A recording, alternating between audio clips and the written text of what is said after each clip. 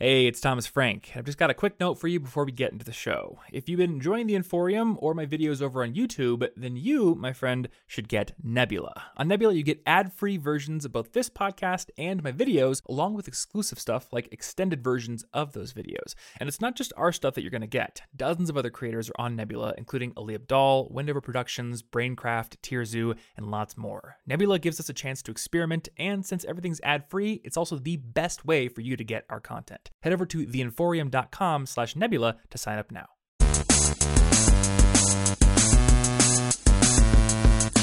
Hey there, this is Thomas Frank from collegeinfogeek.com, and if you're a listener of the College Info Geek podcast, you should know that this is not a typical episode of the podcast per se. It is actually something I'm trying that's a little bit new. I don't know if I'm going to do it very often, but I wrote this post called The Ultimate Guide to Budgeting in College. And it's about 4,300 words, and I thought, hey, wouldn't it be cool if I did an audio narration of the post for people who want to get the information into their brains, but don't want to sit there and read this gigantic piece of writing that I did. So this is it. I'm giving it to you. So this is an audio narration of that post. I'm just going to go right through it. And the one thing I'll note is that there are a lot of links in the post to other resources and things you may want to check out. So obviously you can't get to those links in the format you're listening to right now. And I'm not going to talk and say the actual links. So just before we start, I'll say go over to collegeinfogeek.com/budget. It's a short URL to the actual post if you want to find those resources and links to other posts that I talk about or that I've linked in the actual written version of this post. But besides that, enjoy the audio narration.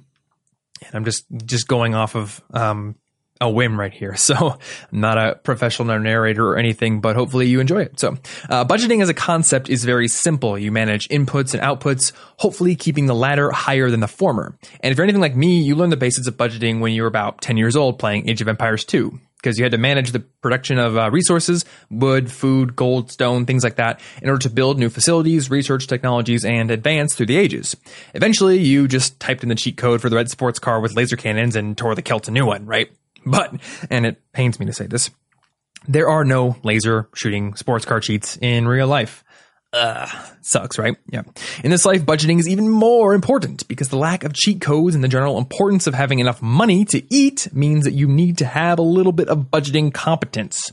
And if you actually want to graduate from college and end up debt-free or achieve some financial goals, then you need to know a little bit more.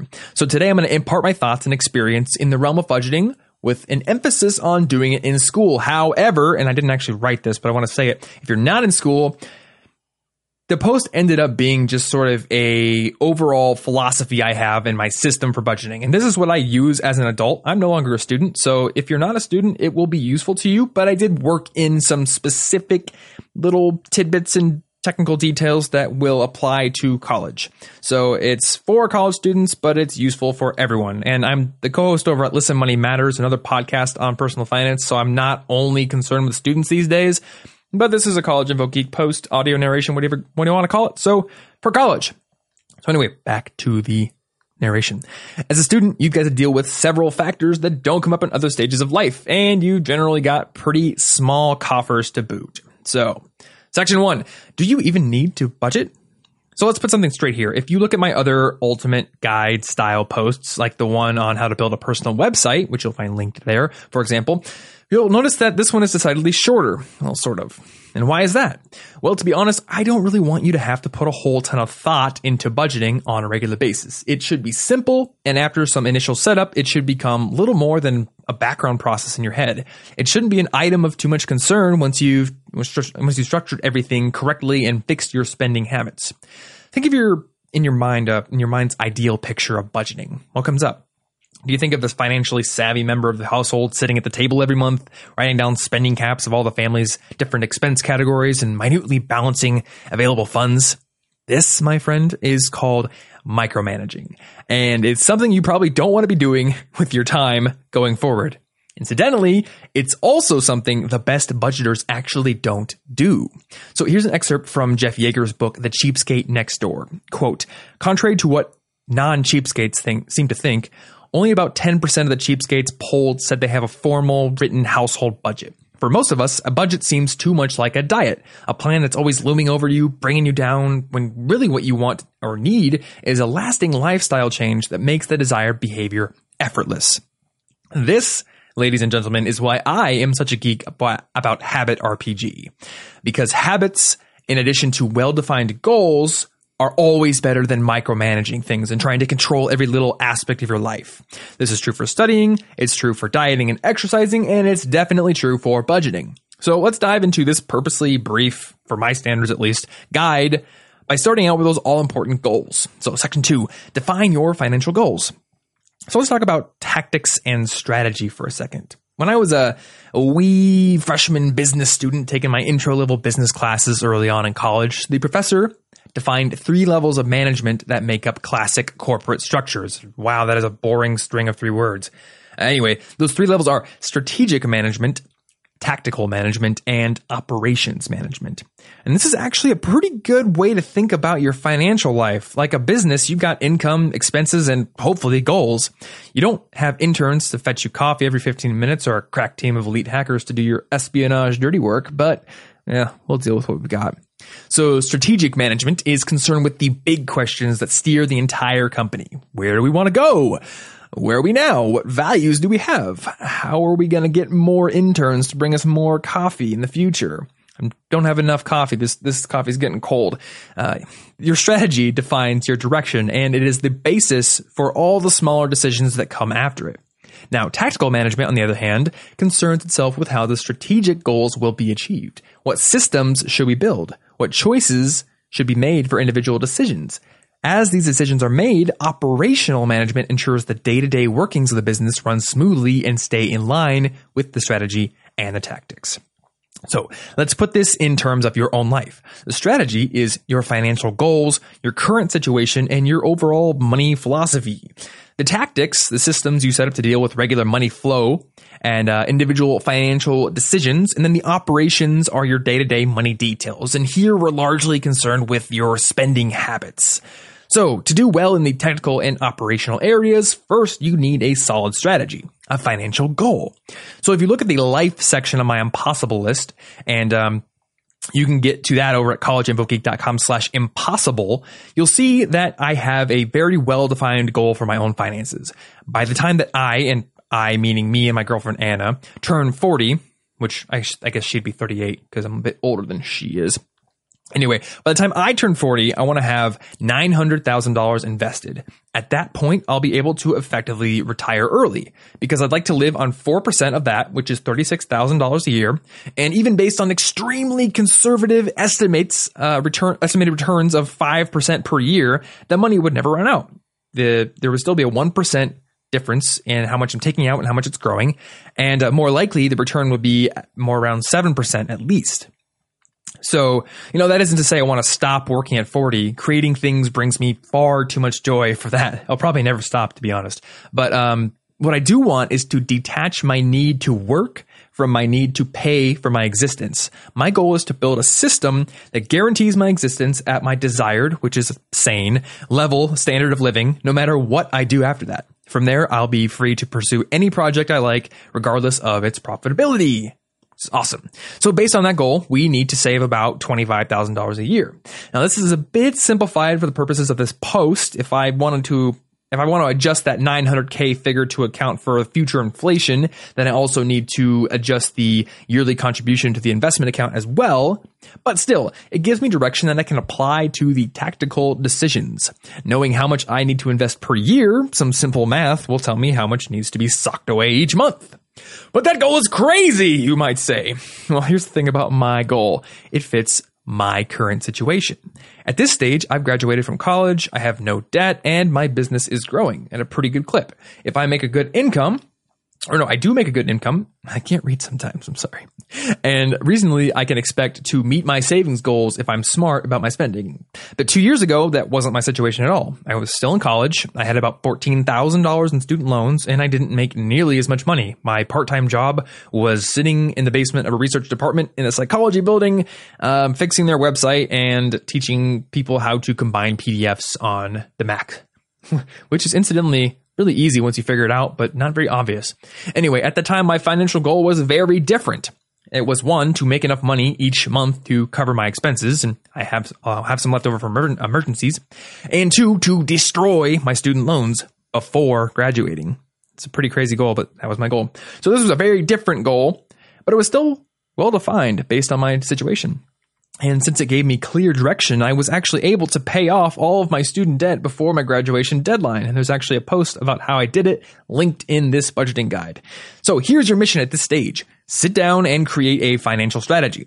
Set goals that make sense based on what you want out of life and what your current situation is. Be optimistic, but also be realistic. Doing this will help you create the systems that will start moving you forward. And into the next section we go. So this section is called Do a Financial SWOT Test. So going back to our business analogy, another so exciting term we learned in that business class was how to perform a SWOT analysis, SWOT, which looks at strengths, weaknesses, opportunities, and threats. So guess what? You can and should do this as well, but let's modify it a bit. Instead of SWOT, your personal analysis of your finances gets the decidedly less memorable acronym of EOT. And I wrote, don't ask me how to pronounce that, but now that I'm saying it, I have to pronounce it somehow. So IEOT stands for income, expenses, opportunities, and threats. So it's not much different than SWOT, just two letters swapped around. Take a bit of time and assess your own situation in these areas. How much do you currently make each month? Is that income stable? Mine fluctuates because I run my own business. But maybe if you've got a job, then it's going to be stable. Cool. So how much do you need to spend each month? And how much of that is essential spending? For opportunities, think about the probability that your income could increase in the near future. Are you going to get a full-time job soon? Can you get a raise? Can you add a side gig?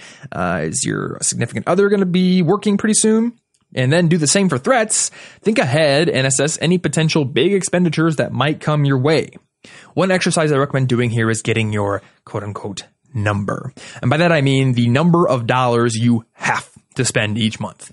Before I was a co-host over at Listen Money Matters, my friends who were the co-host at that time did an episode on this concept, and I went to the blog post that they wrote about it and left a comment defining my own number. So I've sort of fixed that for this post. I pulled out my business expenses, and here's what I got. So my rent is about $305. I pay a little bit more for a covered parking spot because I'm a little bit spoiled at this point, but cut me some slack. But anyway, I could take that away. I could get it down to $305. And the utility is probably about $75 a month since I live with roommates and they split it 4 ways. My phone is probably $85, I'm thinking. I'm on Verizon. It's like $75 plus some fees and whatever. Car insurance is $15 a month. Super cheap because my car is really, really old and I intend to keep it that way. Groceries, I think if I really got frugal with my food spending and cooked every night, I could get down to $200 a month. So my number, quote unquote, is $680 a month. Now, living in the middle of Iowa with 3 roommates, this number is exceptionally low. It also doesn't include my business expenses, as I said, and it's certainly nowhere near what I actually spend. But this is the bare minimum I need to keep myself alive in my current standard of living situation, whatever you want to call it. And this would mean canceling all my subscriptions on things like Spotify, taking the bus or riding my bike everywhere, and being very frugal on food, as I said, but I could do it. So pretty low light, right? Your number may be higher or lower, but either way, it's good to know it, and it'll be integral to the next step. The goal here is to be aware of where you are instead of lost. When you've got this step on lock, let's move on to the next one, which is creating a money pipeline. And just to tell you right up front, this is the most visual part of the post, and I highly recommend going and checking it out just to see the graph that I drew, because it's going to be very hard for me to describe accurately this picture in my head. But let's talk about this money pipeline. So I have a brain that likes to visualize a lot and creates analogies for everything. And that's why I started the post out by talking about Age of Empires. So sorry for that if you don't understand analogies or fishing metaphors. Anyway, to that end, I think of money management in terms of water flowing through a pipe system. Now, the main reason I use this analogy is because I want to create a system that tells me where my money should go. I'm well aware that human willpower is limited, even when we build strong habits. So externalizing as much of the process as possible is a smart thing to do. So my goal is to build the system and then let it do its work and keep an eye on it. So this is the money pipeline. I'm kind of going to stray off of the script for a little bit here to describe it to you. So basically, I drew this system in which at the top, the water, the money flows in, and it has to fill in a certain area, like a reservoir, before it can flow to the next one. So the first thing it's got to fill is the monthly expenses, fixed expenses, things like rent, utilities, and bills. And then it'll go to the next area and fill the reservoir, which is debt minimums. So if you've got student loans, if you've got credit card debt, if you've got any sort of debt, car payment, whatever, you've got minimum payments that you have to make every single month. So in the pipe system, you're going to make those payments. And then after that, you go to your checking, and we'll talk about checking accounts later. But you want to fill your checking to a specific amount. The money then flows into an emergency fund thing. Once the emergency fund is filled, which it should always be filled, so subsequent months' income flowing will just flow right out of that one. It'll start filling the debt one if you have debt. And then once the debt one is taken care of and starts filling past all those things in the pipe works, we're going to start filling into investments.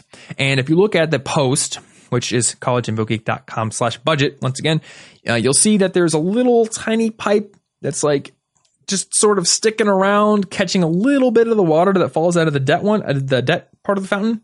So this is why I used a fountain analogy for this part instead of a pipe. It sort of flows out of a pipe system and into a fountain, a multi-level fountain. Because once you've paid off your debt, then you want to start socking a lot of money away into investments. That's going to pay for your retirement. It's going to pay for your ability to live a long time and have a good standard of living when you stop working. But you want some of that money to fall into an extra pipe that kind of takes it off to like a fun area. So fun, charity, etc., whatever you want to do with that money, it's yours. Just make sure that a good amount of it is being socked into investments. So that's my pipeline. Now, the one thing to note is that this is a conceptual pipeline. It does not represent the actual order of payments you'll make. It's just in your brain to think about how your money should flow. So take your debt, for instance. You won't make a minimum payment, then fill your checking account, then go back and make another payment. Rather, you'll use the pipeline as a planning tool when your income hits the bank account. So an example thought process is, hey, I owe $50 on my student loan minimum, and I need to put $800 into my checking account to keep it at my desired level. But I've got $2,000 to spend after my fixed expenses are done. So, and my emergency fund is filled. So I can actually put $1,200 towards the debt this month instead of $50. I've got that minimum area filled in the pipeworks, and now I can start filling in the big debt fountain. So let's make one big giant payment and start really hitting that debt hard. So let's talk about the checking account. My Listen Money Matters co-host, Andrew, wrote a post defining his basic investing blueprint, which is linked in this post. And in it, he stated that you should have 250% of what you spend each month on stuff, quote unquote, in your checking account as breathing room. Now, personally, I agree with this sentiment, though I modify it a little bit for myself. I want to have about 250 to 300% of what I need after fixed expenses are accounted for. Things like rent, bills, etc. Groceries are not included here. I'm just talking about like the things I know are going to be charged a specific amount of money every single month. So I can come up with a hard number for these fixed expenses, and then I can automate them all, which we'll talk about soon. And after that, I want my checking account to be filled after that number is taken into consideration. Now, you can go either way based on what you're comfortable with. If you're rolling with at least 2.5 times your number, quote unquote, that you got on the last step, then you won't be completely boned if something happens. And that's what you want to avoid. Being completely boned sucks. Yes. And it's almost always a one-way ticket to either massive credit card debt, crippling stress, or family members begrudgingly loaning you money and then sort of secretly hating you. For one last thing here, you may be wondering, do I need a savings account? I didn't hear you mention it, Tom. Well, the answer is maybe. Here's the thing. There isn't much of a difference in the interest you earn on a savings account versus a checking account. Based on inflation and what you earn through investments, what you can earn from investments, the interest potential from savings and checking accounts both might as well be zilch. So essentially, all a savings account does is complicate your finances. It's just one extra account you have to stay on top of. Andrew, my co-host, doesn't think you need one.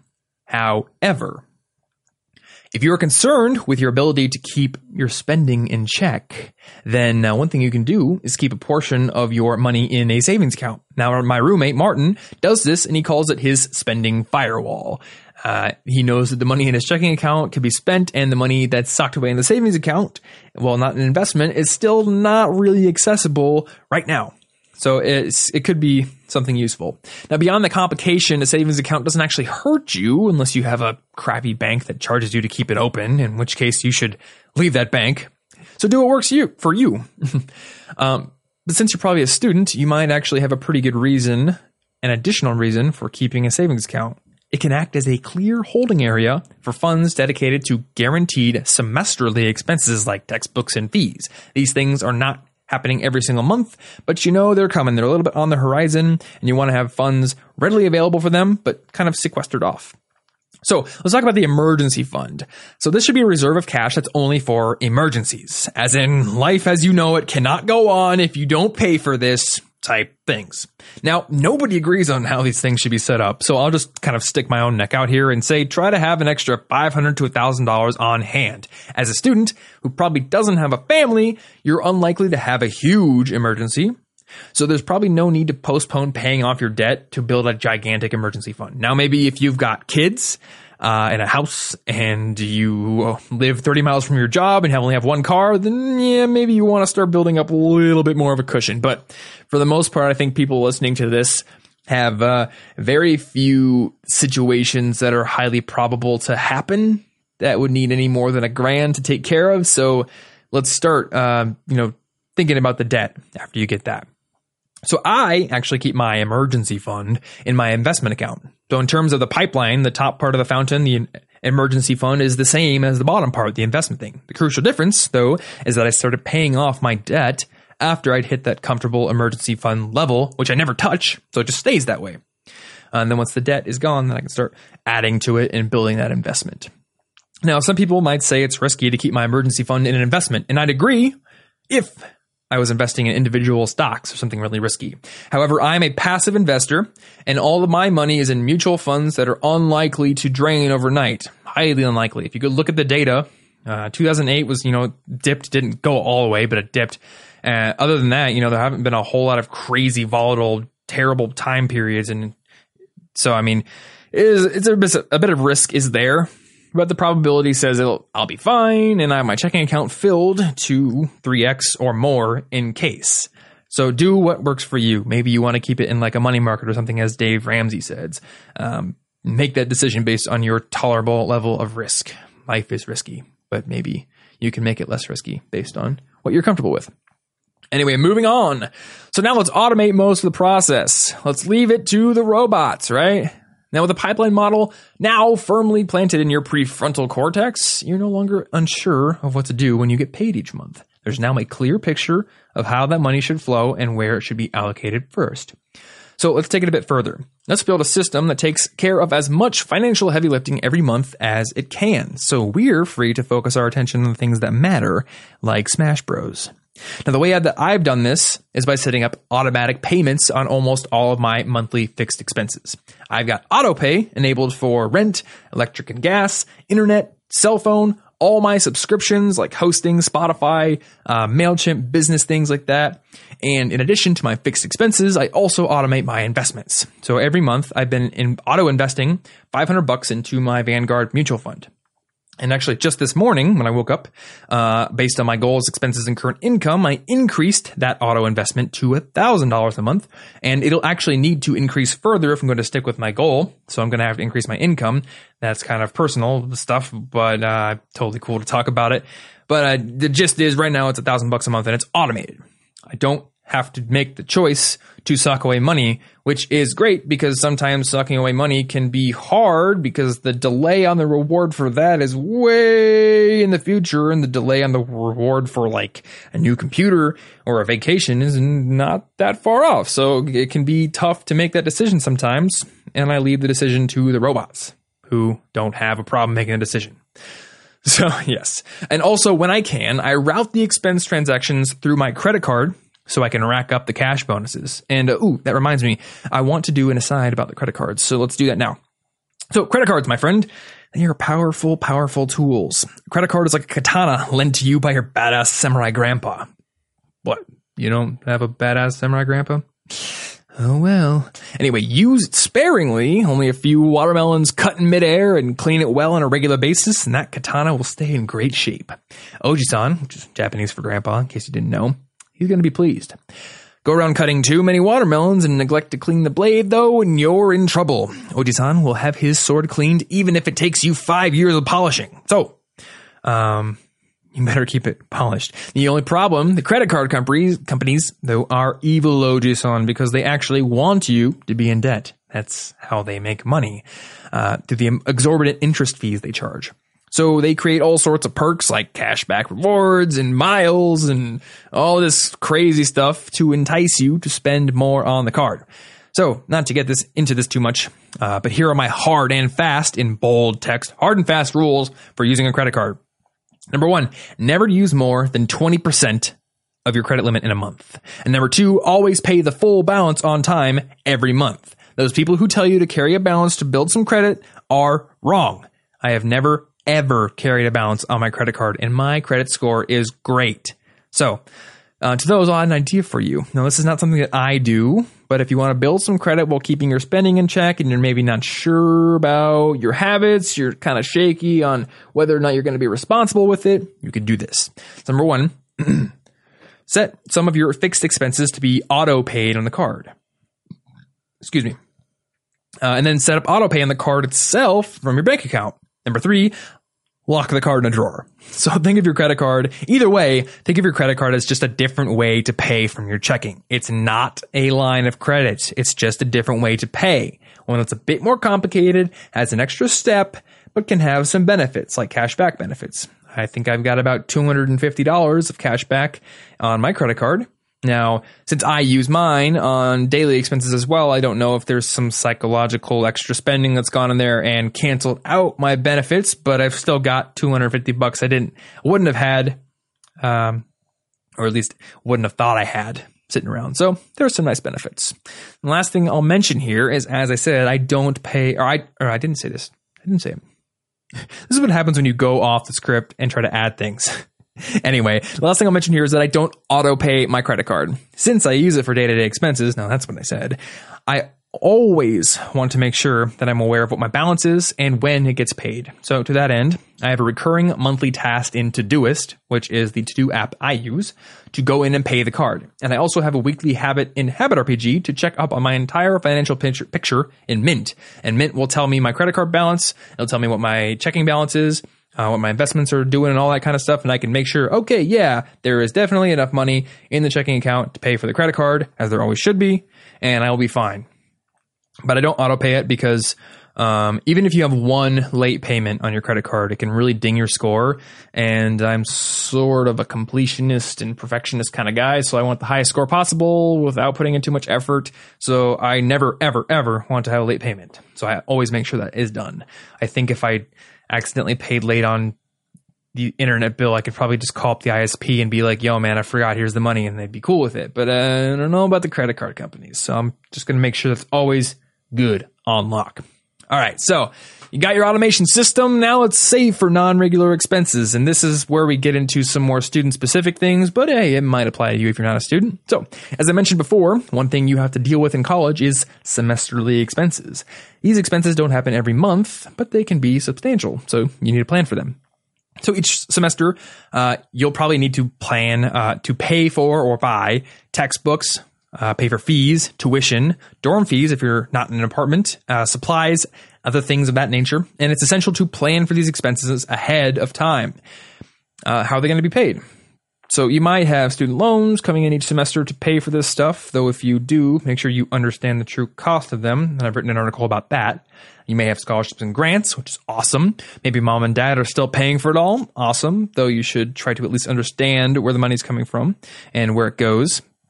Whatever your funding source is, though, make sure you know what it is and know whether or not it'll cover these non-regular expenses. If it won't, you'll need to modify your money pipeline a little bit with a saving goal to deal with the excess that you need to pay for. Oh, and if you end up with extra money from scholarships, grants, loans, whatever, it should go into the pipeline as well. If it gets past the emergency fund and it's subsidized, meaning you don't need to pay interest on it until after graduation, I'd probably put it in a savings account unless you're close to graduation and know you won't need it for a future semester's expenses. But if that's the case, you can actually start paying debt or maybe even investing it. All right, so now we're going to get our spending habits in check, and this is a big one. So this is the point in the process where most people start getting stressed with their budgets. Once you have your fixed expenses taken care of and your saving quotas have been met, what's left over is yours to spend. But remember, you're aiming to have 2.5 to 3 times of your number in your checking account at all times. And people get stressed here because their spending habits don't match up with their goals. So they sit down at the end of the month, they pout about how much they spent on Starbucks lattes and restaurants and movies and stuff, and they declare once and for all that they're going to cut down their spending from here on forward. It's the same thing as diets, same thing as anything else. Then they're right back at Starbucks the next morning because I'm in a rush today, and I'll start making my coffee at home tomorrow, I swear. But today's just not. I'm just not feeling it today. But tomorrow is gonna be the day, I swear. Now, here's the thing: I'm not against buying Starbucks lattes. I buy coffee at my local coffee shop 2 or 3 times a week. If there's something that you like and you can afford it after all your important financial goals are taken care of, then let yourself buy it. We're not on this earth to drive numbers in a bank account as high as they can possibly go. Money is a tool that you should use to build a happy life. So drink your $3 coffee if it makes you happy, and if doing so is still below your means. But what I'm getting at here is that habits are powerful. Sitting down and creating a strict budget is not likely to change them. Rather, you need to start building changes into your daily routines and attacking the habits at their roots. So one really easy way to do this is by paying for everything in cash. Using a credit card makes it really difficult for you to appreciate how much money you're actually spending. And when you actually use cash, you can see the individual dollars leave your wallet or your purse. You can actually see how much is left when you peer into that billfold. And if you want to go further than that, start writing down every purchase that you make. You can carry around a small notebook for this, which is what my friend Martin does, or you can use an app like a spending tracker for your iPhone or smartphone. So this manual tracking has actually been really well documented as a successful habit changer in weight loss. The book Power of Habit, which I have sitting right next to me, talks about keystone habits, this type of habit that starts inspiring other habits. And page 121, I think it is, talks about how they did this study. Some group of researchers did a study where they found people and who were overweight, and they asked them just one simple thing: just write down what you eat in a food journal. And the people who did write down the things that they ate ended up losing weight, they ended up starting exercising more, they ended up eating healthier, and it just sort of spurred on these good habits. So manual spending tracking, I've heard from a lot of other people who have tried it out, works in a similar way. The idea is to make tracking the expense an integral part of the routine portion of your spending habit. When you experience the trigger, the urge to buy something, the process should go like this, like so. Decide whether the purchase is a good decision. Now, remember, this happens after the trigger. You want it, but now you're deciding. And if you decide it's good, you buy the thing. Cool. Now you record the transaction, and then you get the reward. Happiness of having this coffee in your mouth or whatever it is. Without recording the transaction, though, it's easy to fail to realize the cost of getting that reward. And so the spending habit continues unchanged. Now, you can get into habit tracking as well to kind of boost this effectiveness of this method. So one cool idea would be to use a tool like Habit RPG. I absolutely love Habit RPG to track your progress recording your transactions. Or you could set a daily spend cap and use it to punish yourself with a negative habit if you surpass it. Build a reward for saving money and you'll do it more. All right, so we are coming in on the home stretch here, just a couple more sections. Number 1, plan and research to cut expenses. So in addition to modifying your spending habits, you should also seek out ways that you can lower non-regular expenses. In college, there are tons of ways to do this, and I'll just list a few here. So number 1, find the cheapest textbooks. At the very least, use a comparison tool. There's one student rate textbooks. I think there's others out there, but that's the one that I've seen to use find the best prices. Number 2, utilize student organizations to do fun things at a subsidized cost. I remember ISU, the school I went to, Iowa State, they had like outdoor adventure clubs, and you could go on trips. Like you could go to California and surf for like $500 or something. It was super cheap. The skydiving club is very similar as well. I think it was like $80 to skydive instead of like $180. So there's some cool stuff you could do. You could also see if you could reasonably graduate early. This is something my roommate Martin did. He was totally ready to graduate in 4 years, and then started thinking, maybe I could do this in 3.5. and then sort of stacked a few more classes on his last semester. Had a little bit more work to do, but he saved an entire semester's worth of tuition. He was able to start his full-time job a whole semester earlier, so now he's on track to pay his debt off faster. It's a huge boon to his finances. You could use a cell phone company like Republic Wireless to get incredibly cheap service. And Republic's actually really cool because they have plans literally $5 a month. And there's no cell service on it. It's only Wi-Fi. But if you're on a campus that's always got Wi-Fi, then why do you need cell service? And they have like a $10 one, I think, that adds some cell service for just calls. So if you want to save money and you don't really need the data all the time, then hey man, works pretty well. You could also take some inspiration from people on my site that have done DIY stuff. I've done one for like a hanging loft bed. My friend Aaron did one on how he built a home office with Craigslist and saved a ton of money. So yeah, yay, frugality. Oh, and I should mention that Student Rate is also a good place to look for deals on other items besides textbooks. I've seen things like cell phone deals and clothing deals and stuff. So when you're looking to buy new stuff, check something like that. There's also student discounts floating around your campus probably, so just keep an eye out. And if you want to get even further on the frugality train, my podcast interview with Kristen Wong of Brokopedia, which I believe is episode 27 of the podcast, is a good place to start. And I also have a post called 39 Ways You Can Cut the Cost of College, which is linked in the blog post that I'm reading you right now. So that's how you can save money in non-habity ways. So wrapping up. With that, you should have a good idea of how to start budgeting as a student. Now, there are a lot of other topics related to this one, and you might have some leftover questions, but I've already read a lot here, and a lot of these related things don't fall within the scope of this article, but I'm going to answer some of them rapid fire style anyway, just to kind of get them out of the way. So, number one question could be, how should I pay off my debt? And my answer to that is use the stack method. Pay your minimums and then direct any extra funds that you're going to use for your debt to the loan with the highest interest rate first. This is the mathematically best way to pay off your debt in the least amount of time. Now, the one problem with the stack method is you get less of an emotional win if you have a loan with a lower balance, but also a lower interest rate, and you're trying to take out this one with a higher interest rate and a higher balance first. You might delay the ability to pay off this lower loan, and you get like less of a motivational boost because it takes longer to pay off the first one. And motivation is really a powerful thing.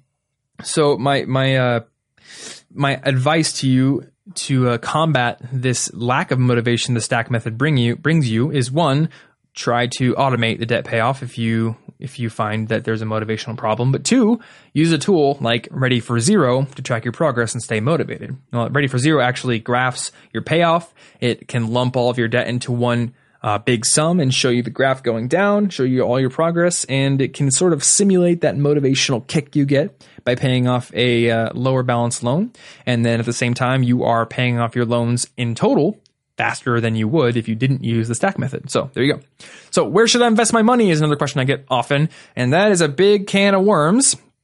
I'm a fan of passive investing, and I think that you should be too. So to keep it simple, I'd say either Betterment or Vanguard. Betterment is probably the absolute simplest, though it's got a slightly higher expense ratio, which means that for every dollar you have invested with them, they might take 0.035% of that, or maybe it's 0.35% of that, I think, at the lowest investment level. Whereas with Vanguard, you can get some funds, like I'm in one where it's like 0.17%.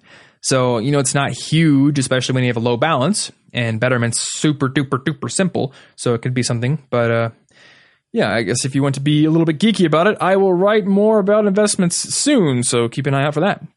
So another question, I still think I should make a budget. So what do you suggest I do?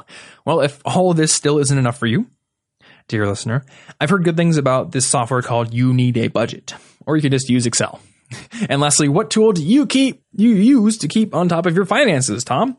Well, I use Mint to make sure that everything's looking good, and I check it once a week. I've got to have it laid out in Habit RPG, so I make sure I always log in at least once a week. I check on all my accounts, make sure everything is hunky-dory, and then I'm on my way. So, hey, we have gotten to the end of this post, and I can't believe it took me almost 40 minutes to read it.